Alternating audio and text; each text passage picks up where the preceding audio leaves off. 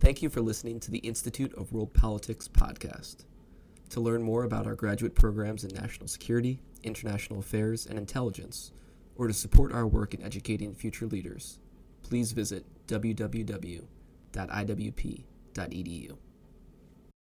Thank you for watching this virtual lecture event. For those of you who are new, IWP is a graduate school of national security and international affairs.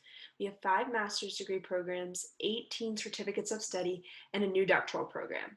We also offer the opportunity to take a single course without having to pay an entire semester's worth of tuition cost. One can also audit such a course at a much less cost. If you're interested in learning more about us, please visit iwp.edu. Today's lecture is a part of our 10th annual Kosciuszko Chair Spring Symposium in honor of Lady Blanka Rosenstiel. This event is sponsored by the Kosciuszko Chair of Polish Studies and the Center for Intermarium Studies. This afternoon, we will be hearing from Dr. Marek Chodykiewicz.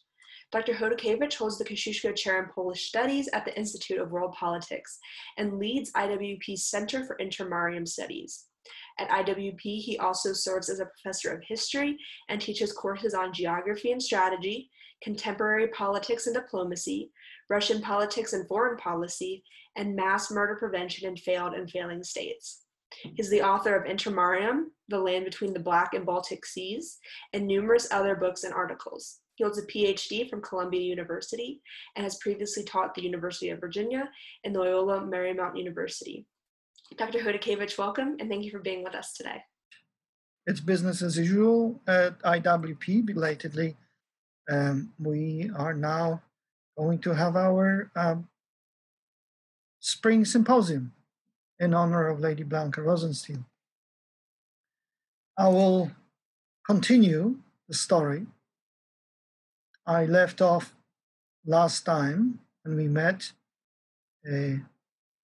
with the armistice. This is a more focused lecture, more detailed. Remember the great tragedy of armistice in November 1918. The Allies, in particular David Lloyd George and like-minded liberals, foolishly agreed to a ceasefire. The Germans imagined very soon that they didn't lose the war. Their armies were next to Paris on the one hand, and on the other hand, they were approaching St. Petersburg. They were poised to take Moscow. It was theirs for the taking, if needed be. And suddenly, the Germans explained to themselves, everything was over. Germany collapsed. Had we marched into Berlin, as General John Pershing advocated, everything would have been clear. The Germans would have known they lost. America's doctrine of the total annihilation of the enemy would have prevented World War II. Instead, nothing of the sort happened. A revolution broke out in Germany. There was a general collapse on the fronts, a ceasefire, an armistice. Within 3 months, there was a new narrative in Germany. It was not that the Allied, in particular the United States, defeated the Germans on the Western Front. Oh no, it was not that Germany was on the verge of starvation and her allies were dropping off and surrendering. No. It was not that the army in the East was already afflicted by the Bolshevik germ spreading west from there. Oh, no. Nothing of the sort. The new narrative in Germany was that the Jews and Freemasons stabbed Germany in the back. The Dolchstoßlegende, the legend of the stab in the back, was born because the liberals of David Lloyd George and his ilk refused to take Berlin. The shooting war may have been over. The guns may have fallen silent on the Western Front, it was not so in the East. In the East, the war continued. It continued as an attempt by the communists to spread their revolution to Western Europe and then worldwide. Today, I will talk about Bolshevik rule or supremacy in the lands of the Grand Duchy of Lithuania, in general in the Intermarium, but in particular in the Grand Duchy of Lithuania, focusing on what is contemporary Belarus and the Republic of Lithuania. As usual, I have quotes at first. First, a neo-Marxist historian, Thomas Balkelis, wrote, "The first precedent of the new Bolshevik borderland policy was set in Ukraine when, in response to the Rada's decision of November 20th, 1917, the Bolsheviks outlawed the Rada by declaring their own Socialist Republic of Ukraine in Kharkiv on December 25th, 1917. Moreover, the new Bolshevik government of Ukraine pledged its allegiance to Soviet Russia and recognized its laws to be applicable to Ukraine. In January 1918, the Kharkiv Bolsheviks sent a Red Guard, the majority made up of the troops sent from Russia, to crush the Ukrainian national government. By defeating it, the Bolsheviks learned that this model of revolutionary takeover was highly successful. It helped to legitimize their rule by merging their class aspirations with those of the locals and the principle of national self-determination. Most importantly, this principle, which was one of their major slogans in October Revolution, now became increasingly interpreted as the right to secession that could be exercised only by the local proletariat. This was a creative, yet highly dogmatic, ideological invention of the Bolsheviks to justify their conquests, since very few non-Russian peripheries had significant number of workers. And this is what Richard Pipes has to say about this particular period. First and foremost, they had to uproot all that remained of the old regime, czarist as well as bourgeois democratic. The organs of self-government, the political parties and their press, the armed forces, the judiciary system, and the institution of private property. This purely destructive part of the revolution, carried out in fulfillment of Marx's injunction of 1871, not to take over but to smash the old order, was formalized by decrees, but it was accomplished mainly by spontaneous anarchism, which the February Revolution had unleashed, and the Bolsheviks had done their utmost to inflame. Contemporaries saw in this destructive work only mindless nihilism, but for the new rulers, it was clearing the ground before the construction of the new political and social order could get underway. And here is a quote from Tadas Ivanauskas, otherwise known as Tadeusz Iwanowski, a Polish nobleman who decided to become a Lithuanian patriot. Except for Poles and Russians, all others don't know their nationality. People don't want to hear about Lithuania and see in it the greatest danger for themselves. Except the Jews, who view the Taryba quite favorably, all others refuse to acknowledge it. Now, this is from the Novogrudek area about the Polesian and the Polesian situation. Here is a quote from Viktor Tomir Drymer, future diplomat of Poland, pre-war Poland, and an intelligence officer. at this time in 1918, 1919. The Polynesian population didn't have any national consciousness. They used to say that they are locals and that they speak a local tongue, which was Belarusian. It was different with the islands, the archipelago of petty nobility. These poor, oppressed, and destroyed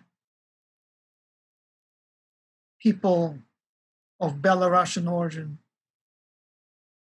feel a unity with Poland, which they consider their own fatherland, even though they almost didn't know the Polish language. They didn't want to join with the peasants because they were nobility. In their homes, just like in Volhynia and Policia, in their chests of drawers, some are at the bottom, they preserved their patents of nobility, which were shown only to the most faithful friends, because the Muscovites used to confiscate them. Petty nobility was neither wealthier nor more educated than an average Polynesian.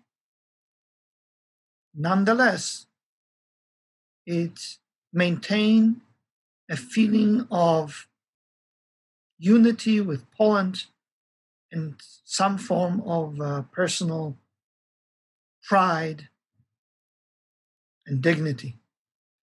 Per Anders Rudling, a leftist Swedish historian, had this to say: for most people in Belarus, nationality had little to do with their daily lives until it was violently thrust upon them.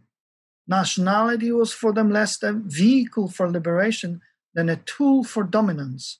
The majority of the Belarusian peasantry was indifferent to and resisted that form of control.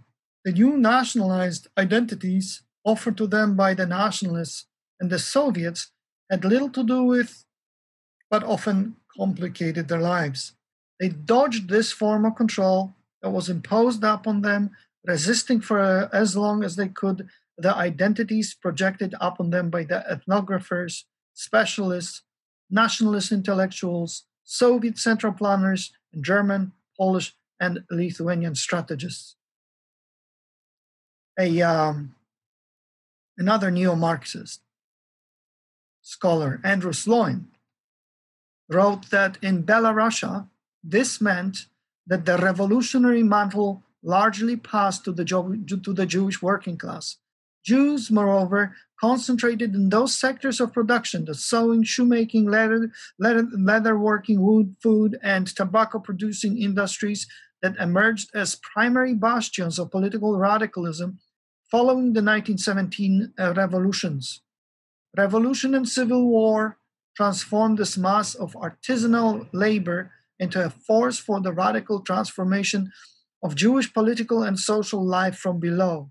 In doing so, these actors transformed the cities and shtetl of Belarusia into centers of Jewish experimentation while simultaneously playing a critical role in establishing institutions of Bolshevik rule and Soviet power throughout the region. And finally, here is Baruch Gurevitz, another leftist scholar. In April-May 1919, Jewish Red units named Borochov units were founded in Minsk and participated in the city defense. The other local units of the Red Army defending the city were composed of 70% Poale Zion members, 20% Bundists, and 10% communists. Now, Borochov, or Ber Borochov, was a leader of Poale Zion, Workers of Zion. By that time, by April-May 1919, both Poale Zion, or leftist Zionists, and the Bundists in Minsk and in Belarus in general tactically subordinated themselves to the Bolsheviks. They started working together as of more or less January 1919. There were obviously examples of cooperation earlier, but by this time, Jewish leftists, or many Jewish leftists, were firmly in the Bolshevik camp. So first allow me to tell you about the tail end of the German occupation and the Red beginnings. So before we describe the Red offensive against the West at the end of 1918 and at the beginning of 1919, we shall briefly discuss the origins of the communist power and about national movements in Belarusian lands. Let us go back about 2 years to 1917. In the western fringes, or in the western part of White Ruthenia, the Bolshevik orientation initially hardly existed because those lands were under German occupation. However, there operated secret individual supporters of Bolshevism. They were very much undercover. A few of them activated themselves as members of robber bands. However, it seems that the bandits spontaneously, instinctually, and as a grassroots impulse, began to gravitate to Bolshevism as a mandate for anarchy.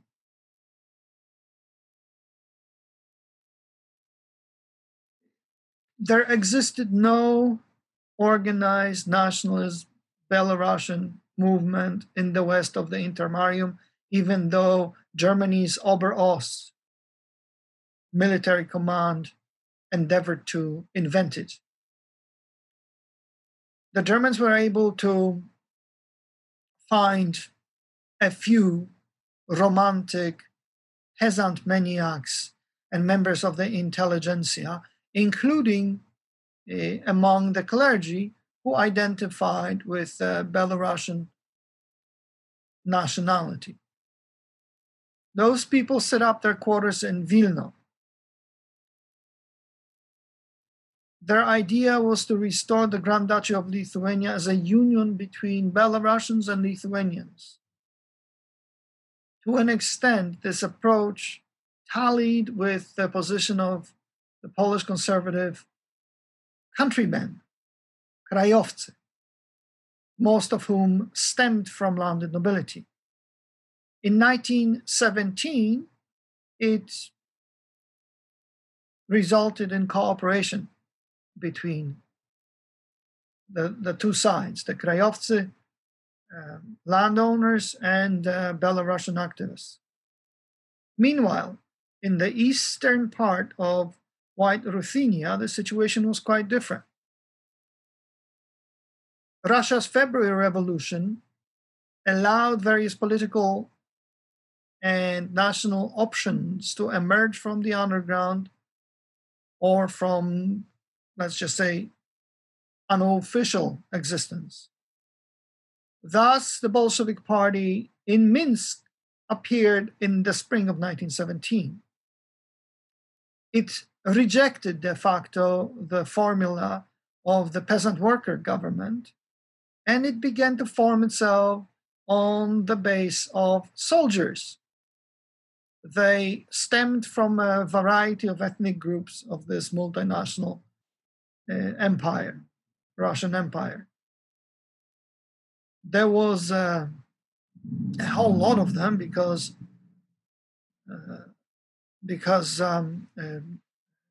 Belarus was the immediate front area, and all sorts of units were stationed there. As a result of this, there were very few ethnic Belarusians among the Bolsheviks, and the situation persisted until at least 1919. The soldiers, most of them Russian peasants, not only supported Lenin's putsch in October 1917, but they also gave the Bolsheviks their electoral victory in White Ruthenia in democratic elections to the Constituent Assembly in November 1917. Military Bolsheviks were headed by a de facto autonomous Obispolkom, the executive of the Western Front and region. Now, this was led by a Russified Armenian, Alexander Myasnikants, who called himself Myasnikov. He usurped the right to serve as the ultimate local authority concerning Belarusian issues. He was assisted by the fact that for a while he also served as the deputy commander of all armed forces of Bolshevik Russia. Standard bearer or ensign Nikolai Krylenko. Myasnikov was his deputy, and he parlayed this position into tightening his grip on things Belarusian. Taking advantage of his position, gradually Myasnikov subordinated himself to the Bolshevik Politburo, first in St. Petersburg, Petrograd, and then in Moscow. This fluid and anarchical situation in the entire Tsarist Empire assisted in conserving this status quo even in 1918. Under such conditions, we see that the creation of potentially competing structures in Minsk, which represented all radicals among the local population, from the very beginning encountered serious problems. Therefore, the representatives of Belarusian revolutionaries who adhered to populist and peasantist tendencies sought and found support directly in St. Petersburg. Their protectors, with Lenin's tacit agreement, were the coalition partners of the Bolsheviks from the party of social revolutionists, left social revolutionists. Thus, anointed Belarusian populists and social democrats of the party called Hromada returned to Minsk, where they created their own Belarusian National Council or People's Council in December 1917. Formally, at this point, the BRN supported a federation with Soviet Russia and recognized the supremacy of Lenin's regime in St. Petersburg. However, apparently, in Minsk, there was dual power. On the one hand, we had the Soviet military Bolsheviks who were mostly foreign, and on the other hand, there were native socialists and populists. The situation between them and among them was permanently dynamic.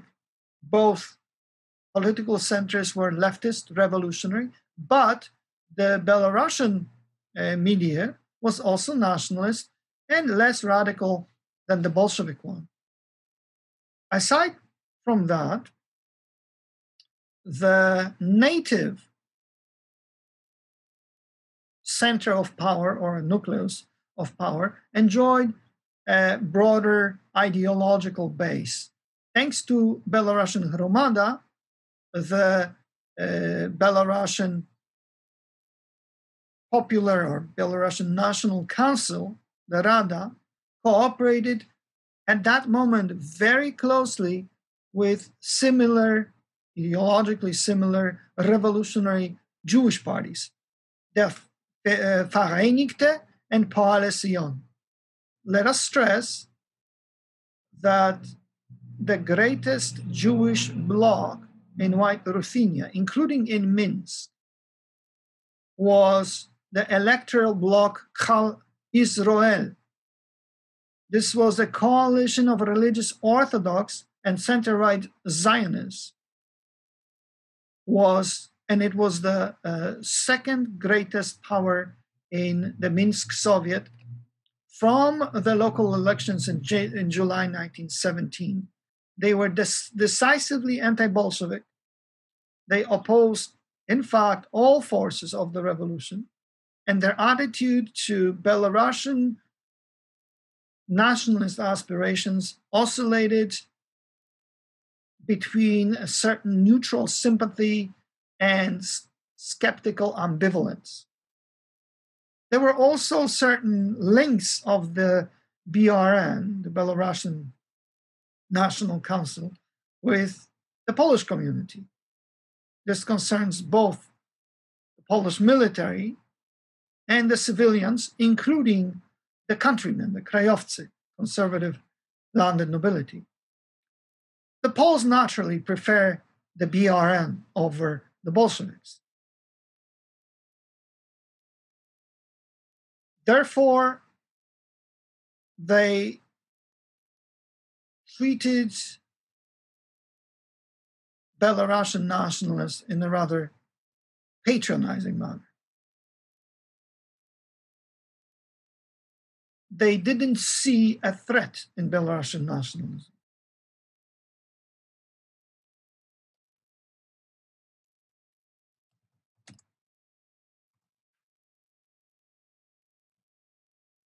They saw a threat elsewhere.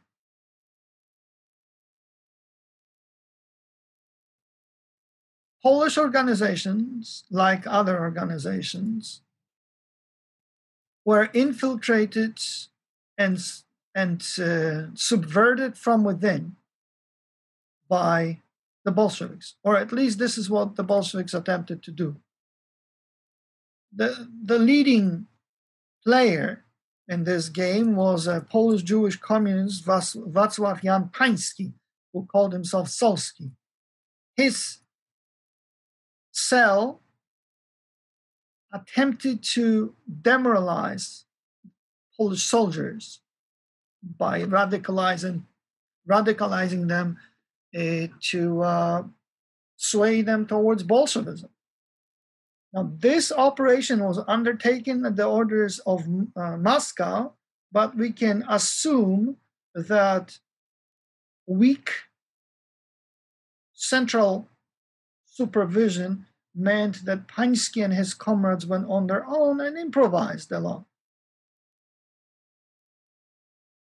I think for immediate purposes, the contacts of Pański and his comrades with military Bolsheviks of Myasnikov's were much more important. Myasnikov was the dominant power in Minsk.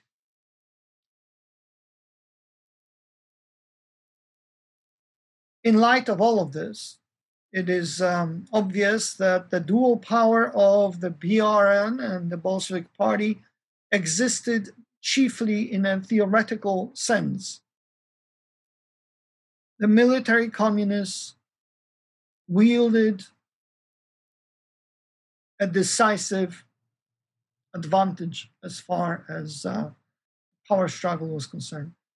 Only the will of the central government in Moscow reined them in, forcing them to tolerate the existing native structures. In practice, however, this did not protect sufficiently leftist Belarusian nationalists from the communist repressions and arrests. Nonetheless, in theory, it looked like Belarusian structures were tolerated by the Bolsheviks. The end of this apparent compromise came when, under the blows of the German offensive, the Bolshevik power escaped from Minsk to Smolensk in February 1918. Taking advantage of this situation, the city was captured by the Polish army under General Józef Dowbor-Muśnicki.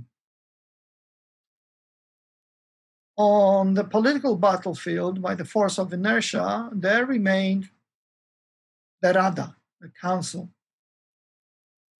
Even though initially no one really paid attention to it, it is at that moment that the Rada proclaimed itself the government of Belarus, which was to become an independent People's Republic. The Rada's leaders resolved to negotiate with the Germans, who at first ignored them, focusing on the Polish military. Having neutralized the Poles, German forces, which took over power in Minsk, immediately chased away the BRM and liquidated all overt centers of that government. Belarusian national revolutionaries became marginalized once again.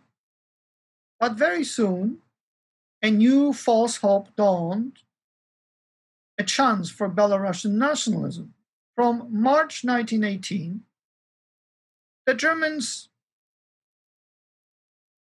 half officially agreed for the BNR to recommence its operations. Meanwhile, as I've mentioned, the Rada desperately broke with Russia and proclaimed independence of the Belarusian People's Republic. The occupiers ignored the proclamation, and the BRN continued as a government only apparently. The German military was concerned primarily about their help for economic exploitation of their country.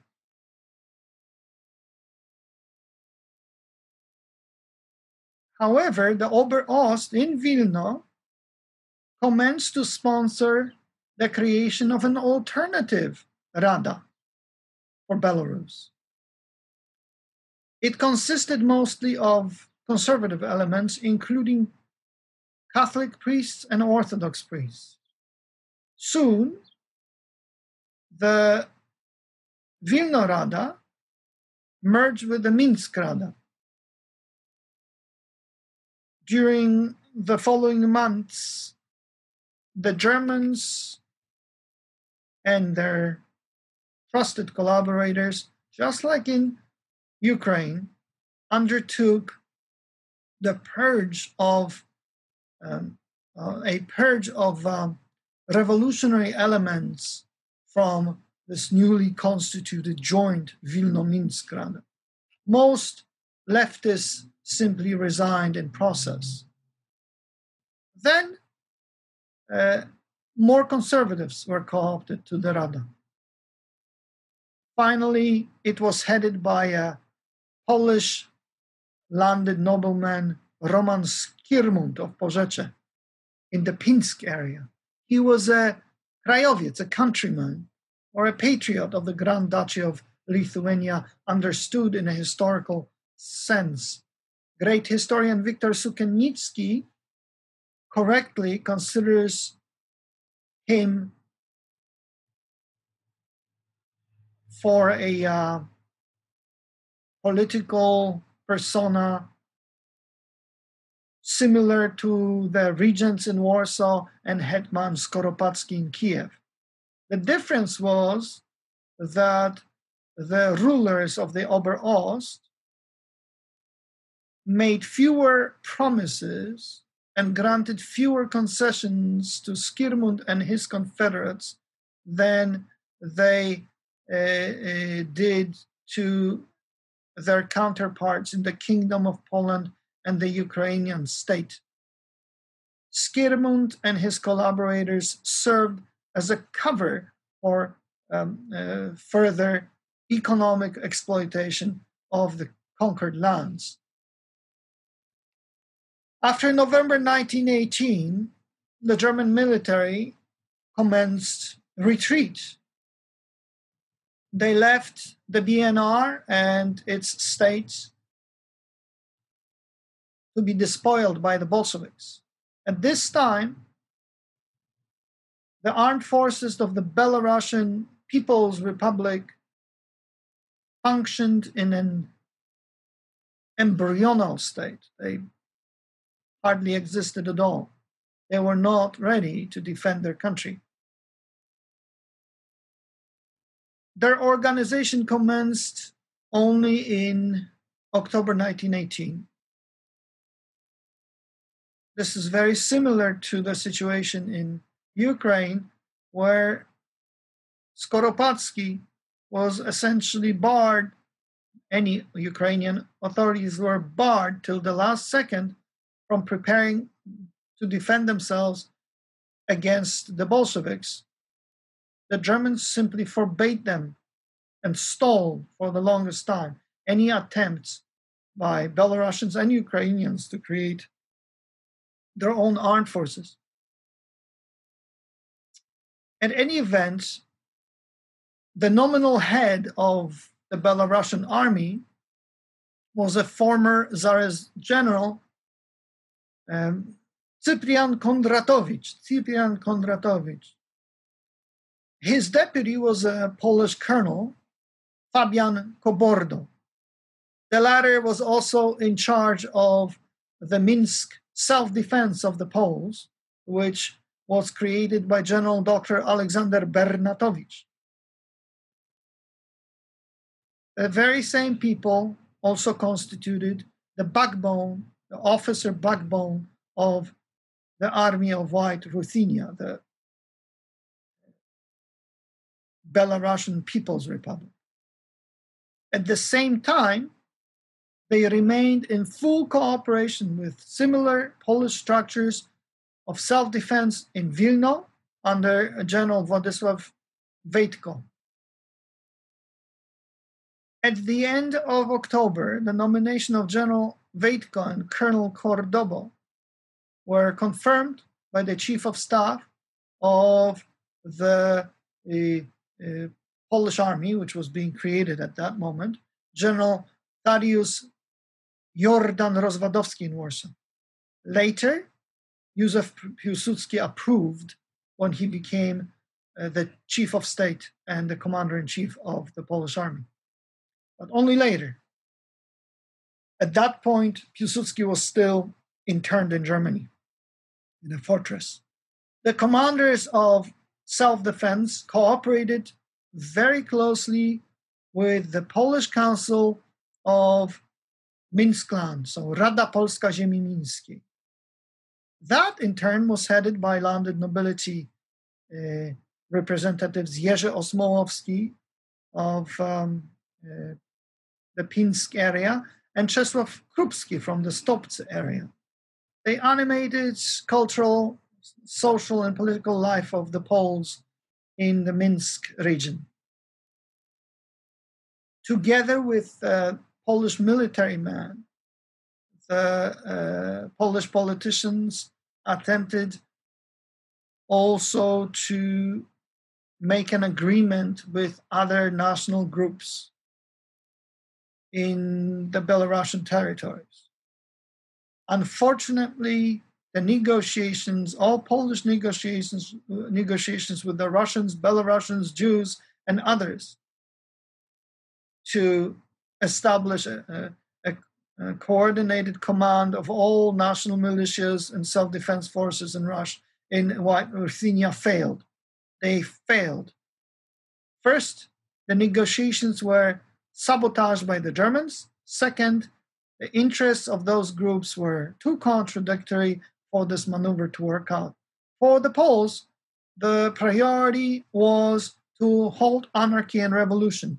Others thought that either the revolution is needed or that only the restoration of samodzierżavie or Tsarism or some other authoritarian form of a Russian state would normalize the situation.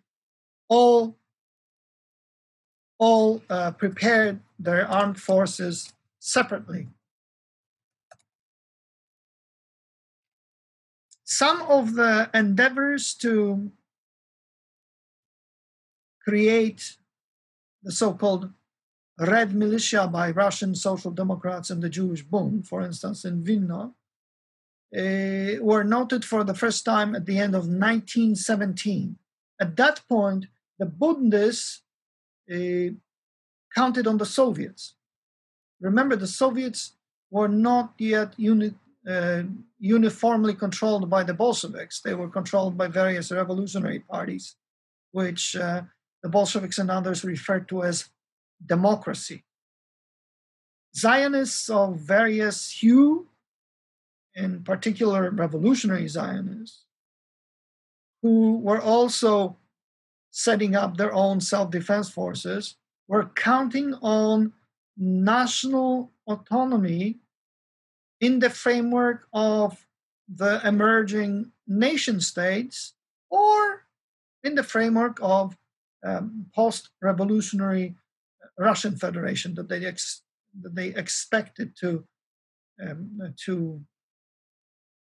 surface anytime soon. The Peace of Brest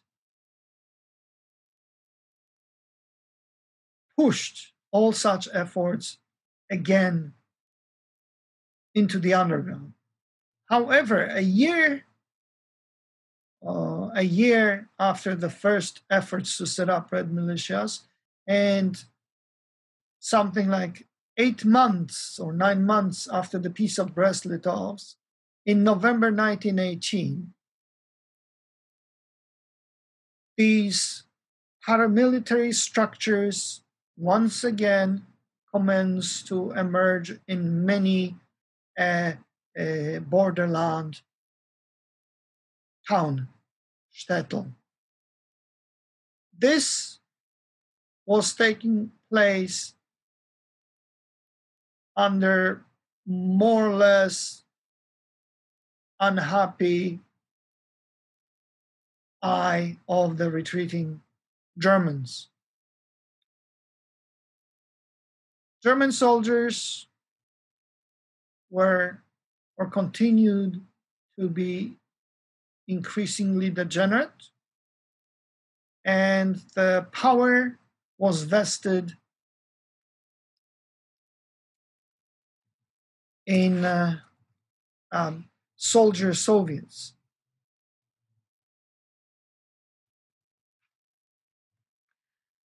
Soldatenräte. Meanwhile, the Belarusian military needed time to organize, but nobody gave him such luxury.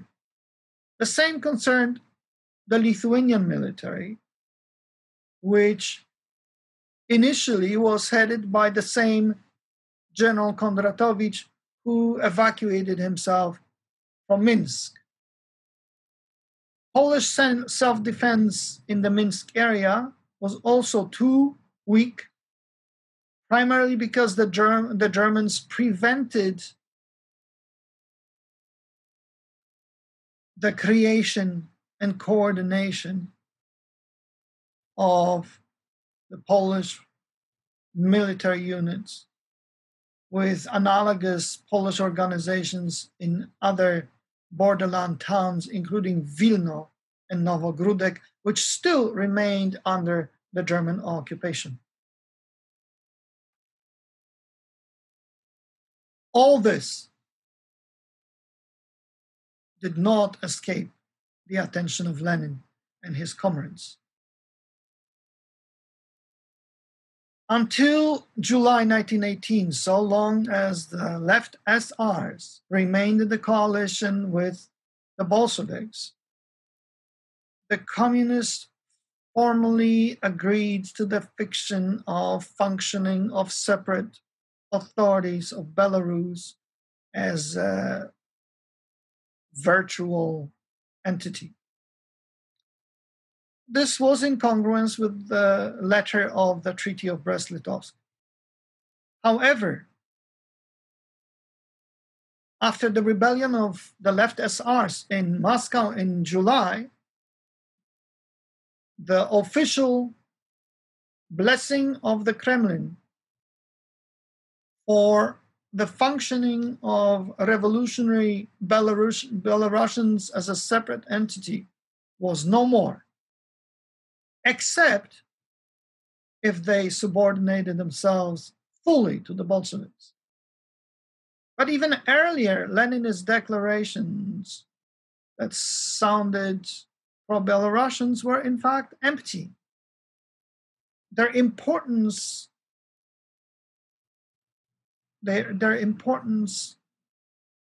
was in their propaganda value, that the communists allegedly supported self-determination of nations. In reality, the Bolsheviks from the very beginning supported underground work of communist cells in Belarus, which was inimical to the question of self-determination.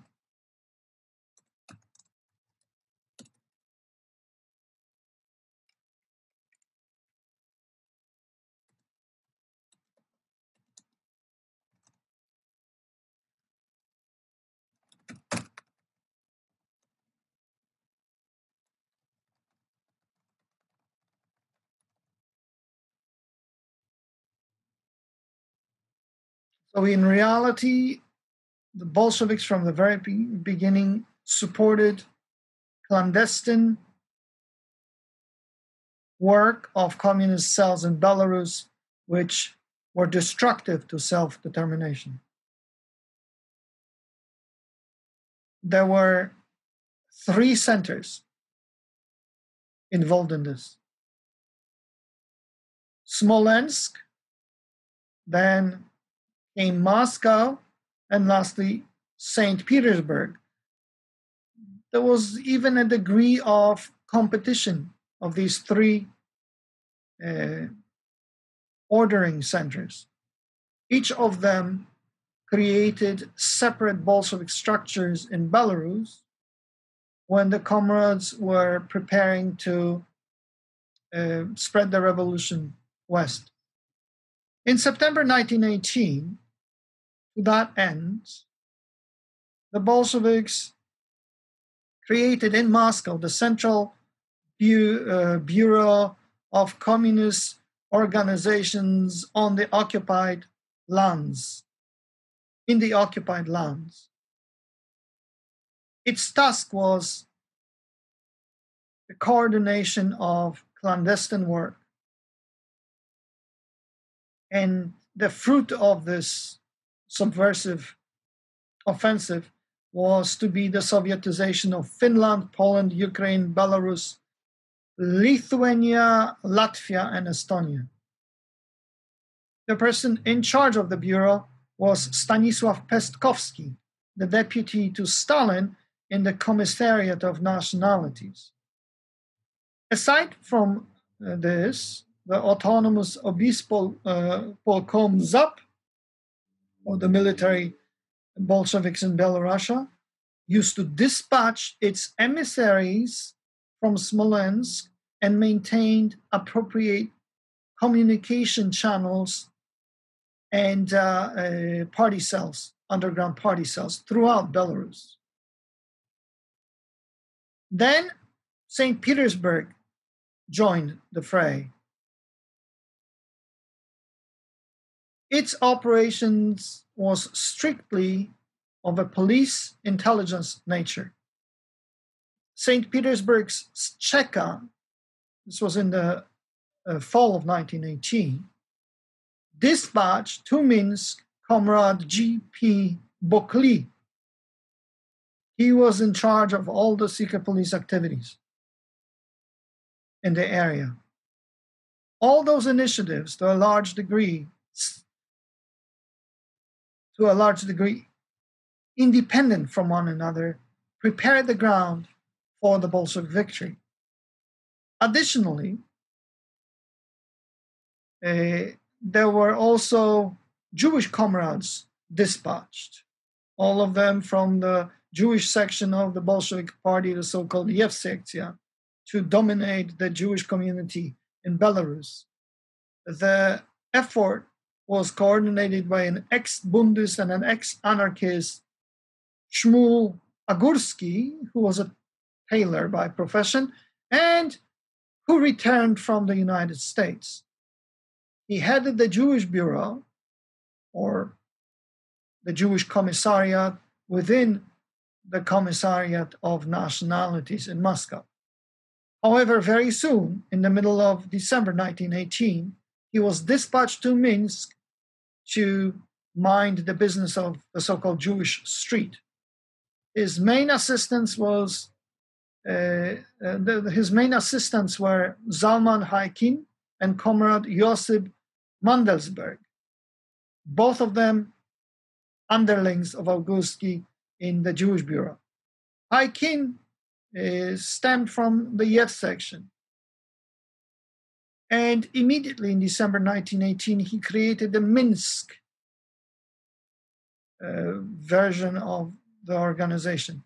The Yevsektia was not popular on the local White Ruthenian Jewish street, and it was not popular at all with Jewish revolutionary parties.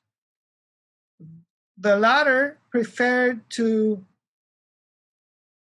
negotiate directly with the Bolsheviks instead of subordinating themselves to some secondary organization usurping the right to speak on behalf of the Jews. Moreover, the Yevsektia was also not popular among the majority of communists in Belarus. It only enjoyed the support of the Bolshevik leader Isaac Reingold. This particular communist counted on the Yevsektia's Russificational potential, and he endeavored to centralize all of Belarusian communism within the Russian Bolshevik Party. He also did not exclude the creation of a Soviet Jewish Belarusian Republic. His main opposition came from the Belarusian national Bolshevik Dmitry Zhelunovich,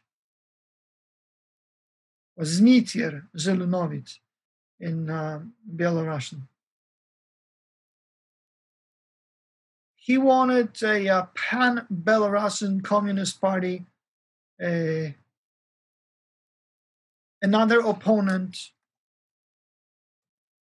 of Reingold was the military Bolshevik Myasnikov, who supported the continued existence of a territorial Bolshevik party in Belarus. Because of lack of unity among the Bolsheviks of White Ruthenia, there emerged a dialectical necessity of looking for support among non-Bolshevik leftists including the Jewish ones.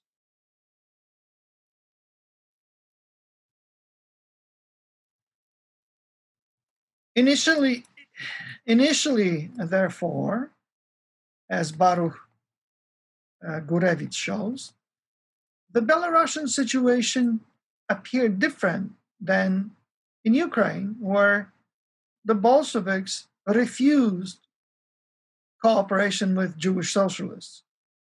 In White Ruthenia, the Communist Party, even in its military form, was open to or became open to cooperation with leftist Jewish parties.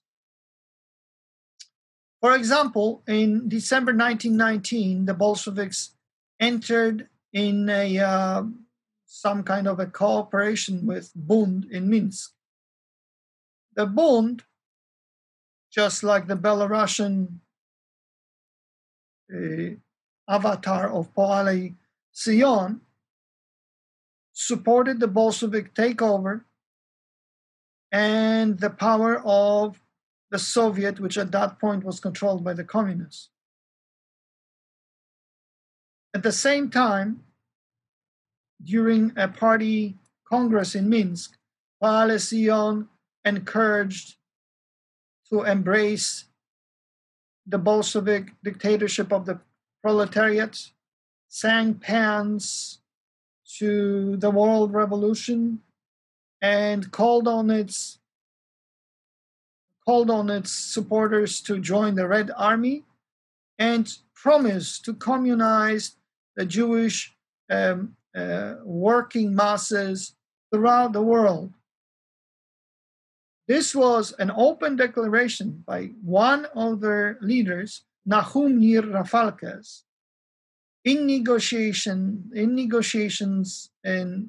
negotiations with the Jewish Commissariat in Moscow. Accordingly, two Poale Zionists were co-opted to the Jewish Commissariat, Zvi Friedland and Rabinovich. To an extent, the support of the Bolsheviks directly for Jewish socialists in White Ruthenia reflected the fact that, as we have already mentioned, three main inter-Bolshevik factions could not agree and needed outside help. Furthermore, there weren't too many great ideological and programmatic differences between the Bolsheviks and Jewish socialist orientations. Partly, the apparent positive communist attitude towards Jewish revolutionaries stemmed from pragmatism. The Jewish population constituted 47% of all inhabitants of Belarusian towns and cities. But this pragmatism, despite a similar demographical structure of its cities, was quite absent in Ukraine. Therefore, we claim that the differences in the Belarusian situation had to be dictated not so much by the population questions, but by the dialectics of the Bolshevik tactics. Simultaneously, negotiating with Jewish revolutionaries, the followers of Lenin were preparing their own structures, and they were undermining their related ideologically related Red competition. In December 1918, the Minsk Bolsheviks allowed for the creation of the Kombund in Minsk. Its creators, its founders were Red Army men, pointing out to some kind of at least minimal informal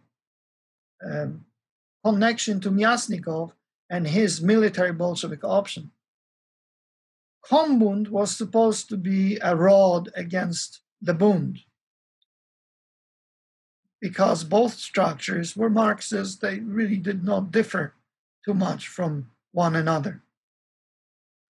This way, the communists seduce Jewish socialists of Belarus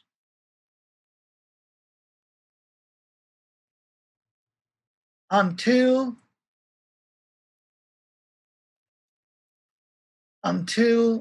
in July 1919,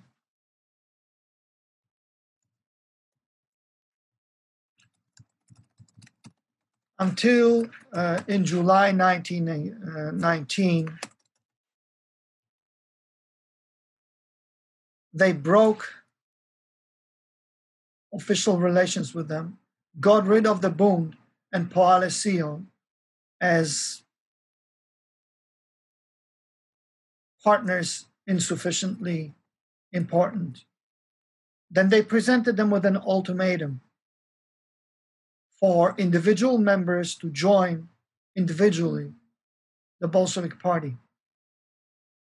The communists no longer needed other revolutionary parties as partners.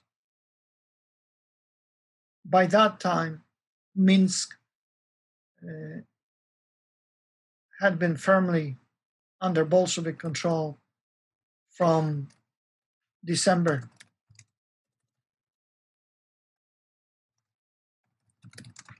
1918.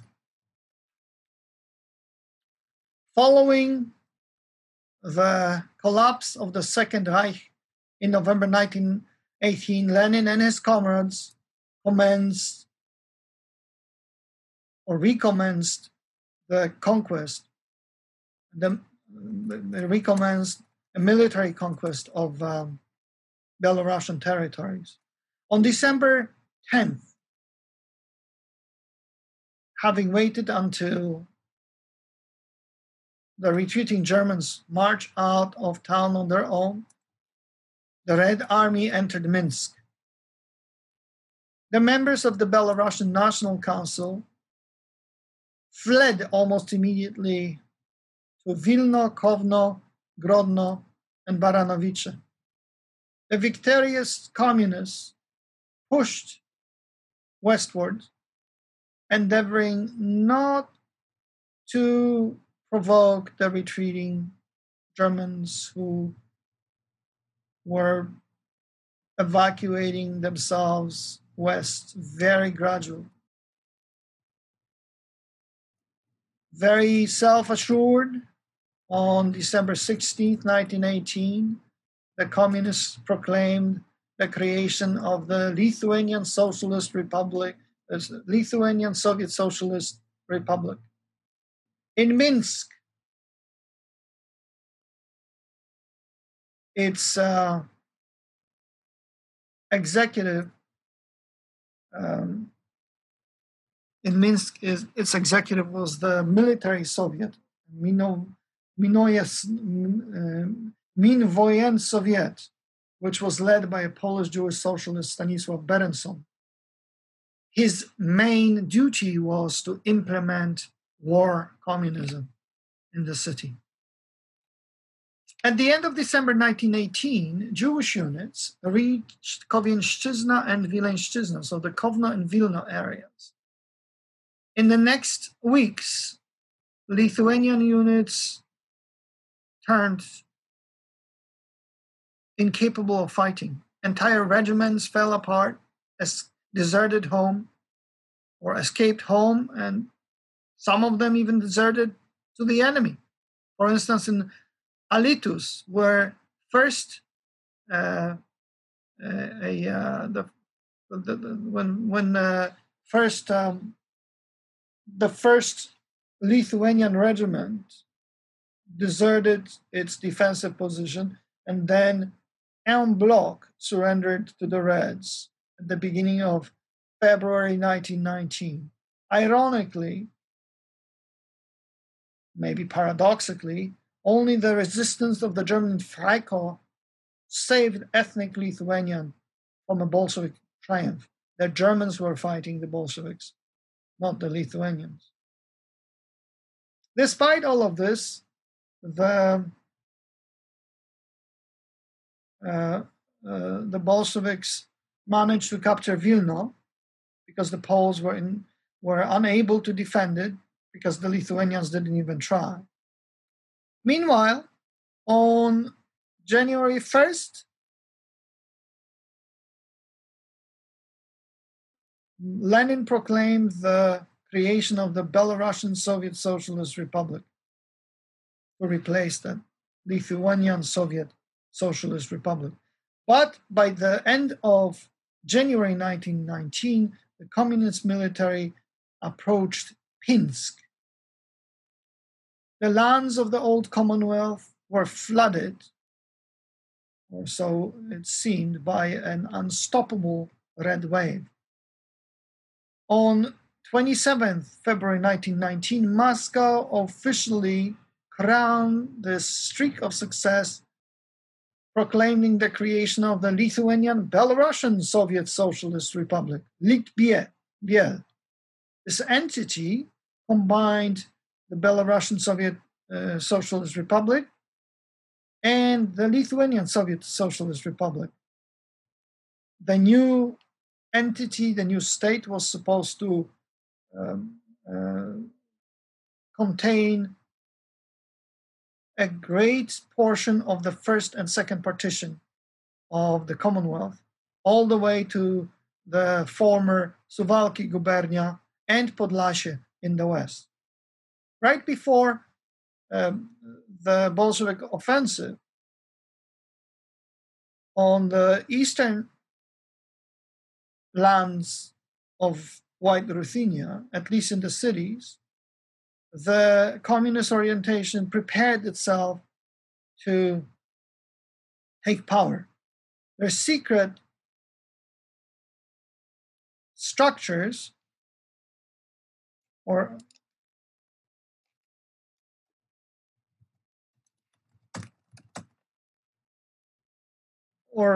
okay, let me backtrack. Right before the offensive, on the western portion of White Ruthenia, at least in the cities, the communist orientation prepared itself to take power. Its secret structures were initially organized beginning in December 1918. This concerned both city Soviets and Red militias. This occurred on the basis of an alliance between local revolutionary forces which stemmed from other than just the Bolshevik party, from other leftist parties. This concerned in particular left SRs, Socialist Revolutionaries, Pale Sion, and Bund. In addition, local party cells emerged from the underground and welcomed the conquering Red Army and the Chekists. Here's how a neo-Marxist historian has described the revolution in northeastern borderlands right before the entry of the Red Army. One of the most notable features of social radicalization in Lithuania was There, a socialist revolution started before the advancement of the Red Army into the country. It was not important on the bayonets of Red troops. Rather, it grew from the local civilian experience of German occupation, state collapse, and social disaster that engulfed the whole country in late 1918. Initially, the revolution had a clear anti-German character and was fueled by economic hardship. Very often it was led by radicalized war veterans and former refugees. It occurred both in major cities and towns, but also in the countryside where agricultural workers, landless peasants, and smallholders tried to establish their self-government. Two of the most typical revolutionary activities were the creation of local Soviets or socialist committees and the red paramilitary bands that tried to take control of various localities. Interestingly, these structures started emerging simultaneously alongside parish or municipal committees and self-defense militias loyal to the Lithuanian government. The competition between the socialists and, on the other hand, the nationalists and clericals led to the disorder. Socialists agitated within parish committees, while the latter, often led by priests and the intelligentsia, refused to acknowledge Bolshevist committees. Often centrally appointed district representatives, Igaliotiniai, had to resign because local revolutionized bodies refused to acknowledge them. Also, there were cases where locally elected Soviets or revolutionary committees considered themselves superior to any central government. The social activism greatly intensified after the armistice of November 11th, 1918, and the German Revolution. Local Bolsheviks spearheaded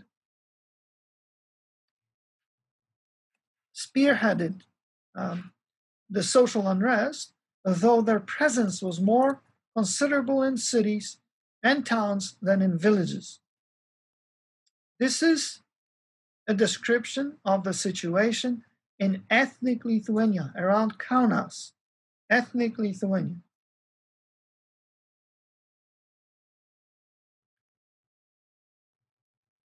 The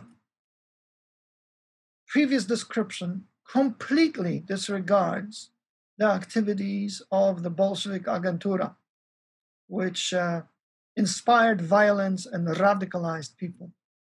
It's also worth noting that whereas the rebellious rural population was almost completely Christian, the town population was usually Jewish. In particular, in medium-sized and small cities of the Intermarium. In each instance, it was a radical minority that dominated over everyone because of its dynamics, of its fanaticism, vigor. This reflected the character of the Soviets and Red militias. They functioned first and foremost in towns and in cities and little towns.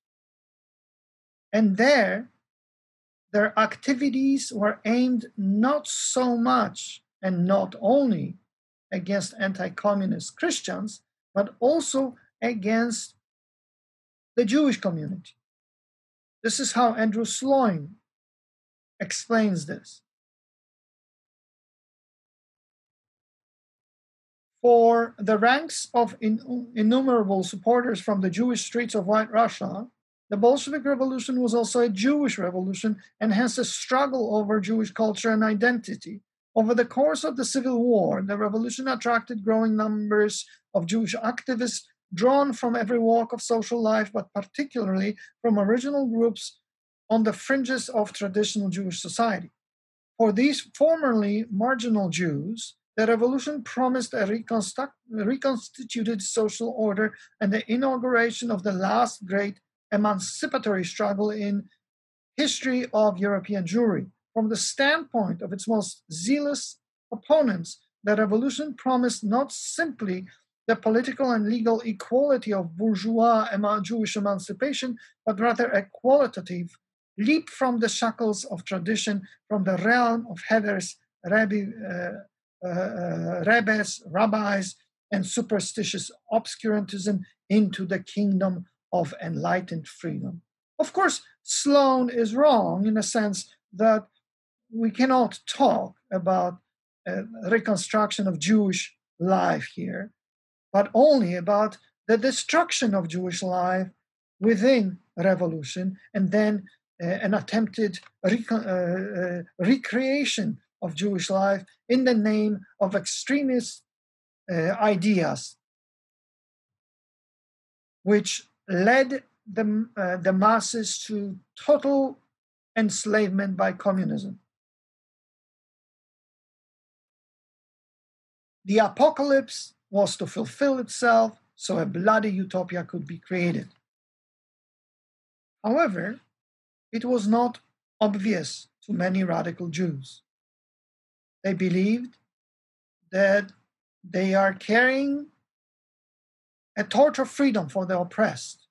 Further, they saw themselves as a vanguard of progress in their own nation. It was the Jewish nation that was the main aim of the revolution. Alongside the ubiquitous intellectuals at the forefront of the Jewish revolutionary project stood the Jewish artisans, the shoemakers, tailors, cabinet makers, watchmakers, and others, following the pattern of revolutionary and evolutionary social movements across Europe. Revolutionary change at the grassroots level within the Jewish milieu was driven by artisans confronted by the onrush of industrial revolution. The Jewish revolution, moreover, arguably constituted the clearest example in the long, tumultuous history of Eastern European Jewry, in which the popular classes, the unlettered, frequently illiterate, poor, marginal, and non-aristocratic, attempted to rise up and overturn the dominant social order within the Jewish communities. This revolution from below was undoubtedly only made possible by the broader revolutionary processes that engulfed the region. Yet ample evidence points to the fact that many in the revolutionary rank and file enthusiastically undertook the project of social revolution and the remaking of the Jewish social order. In light of its plebeian nature, we should not be much surprised that this revolutionary project received the condemnation of traditional elites within the Jewish community. The shtetl revolutionaries endeavored first and foremost to destroy their own community, their own society, their own nation. However, in the process, by force of inertia and in congruence with the ubiquitous logic and fury of the revolution, they also had to undertake the work of destruction against all other communities, societies, and nations in the Intermarium, including the Poles, and the Poles defended themselves from it.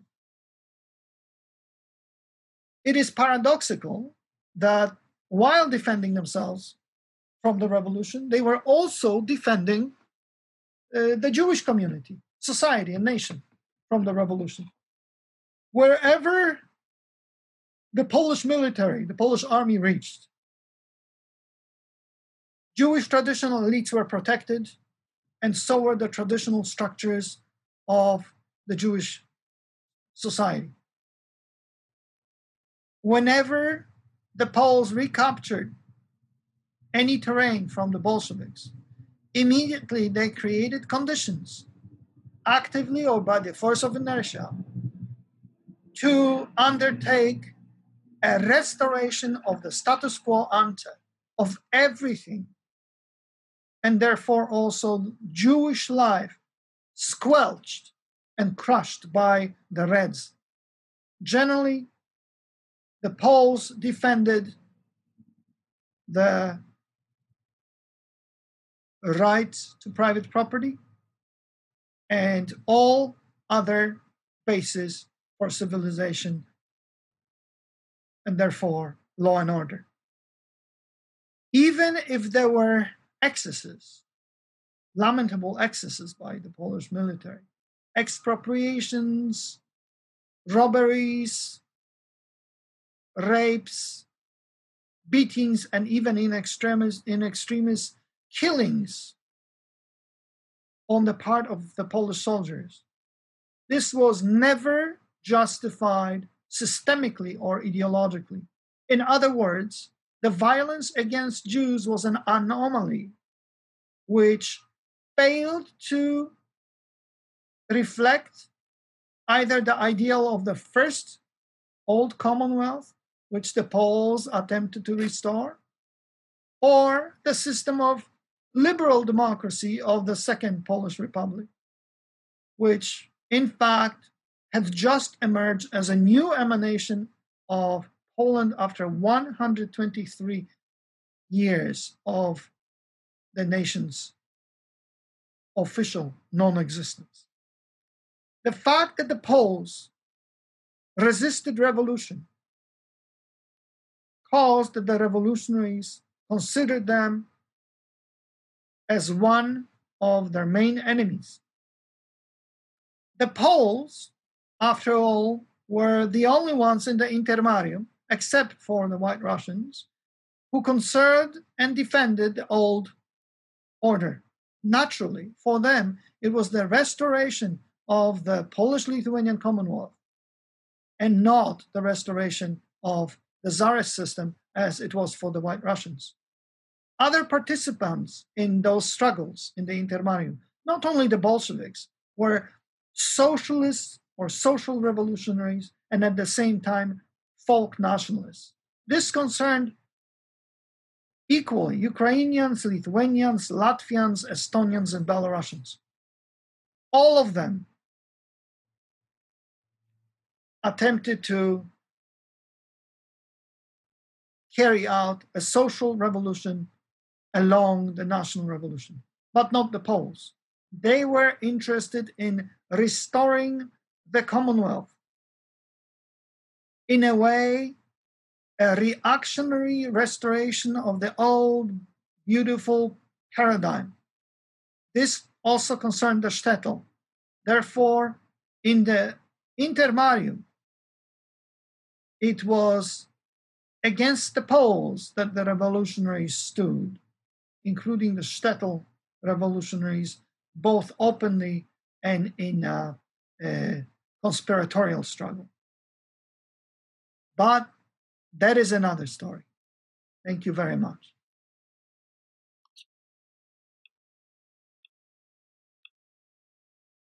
I would like to thank Dr. Hodakevich and all of you who tuned in. If you're interested in attending other upcoming events, supporting IWP, or applying to one of our graduate programs, please go to iwp.edu. Again, that's iwp.edu. Stay tuned for more lecture events from our 10th Annual Kosciuszko Chair Spring Symposium.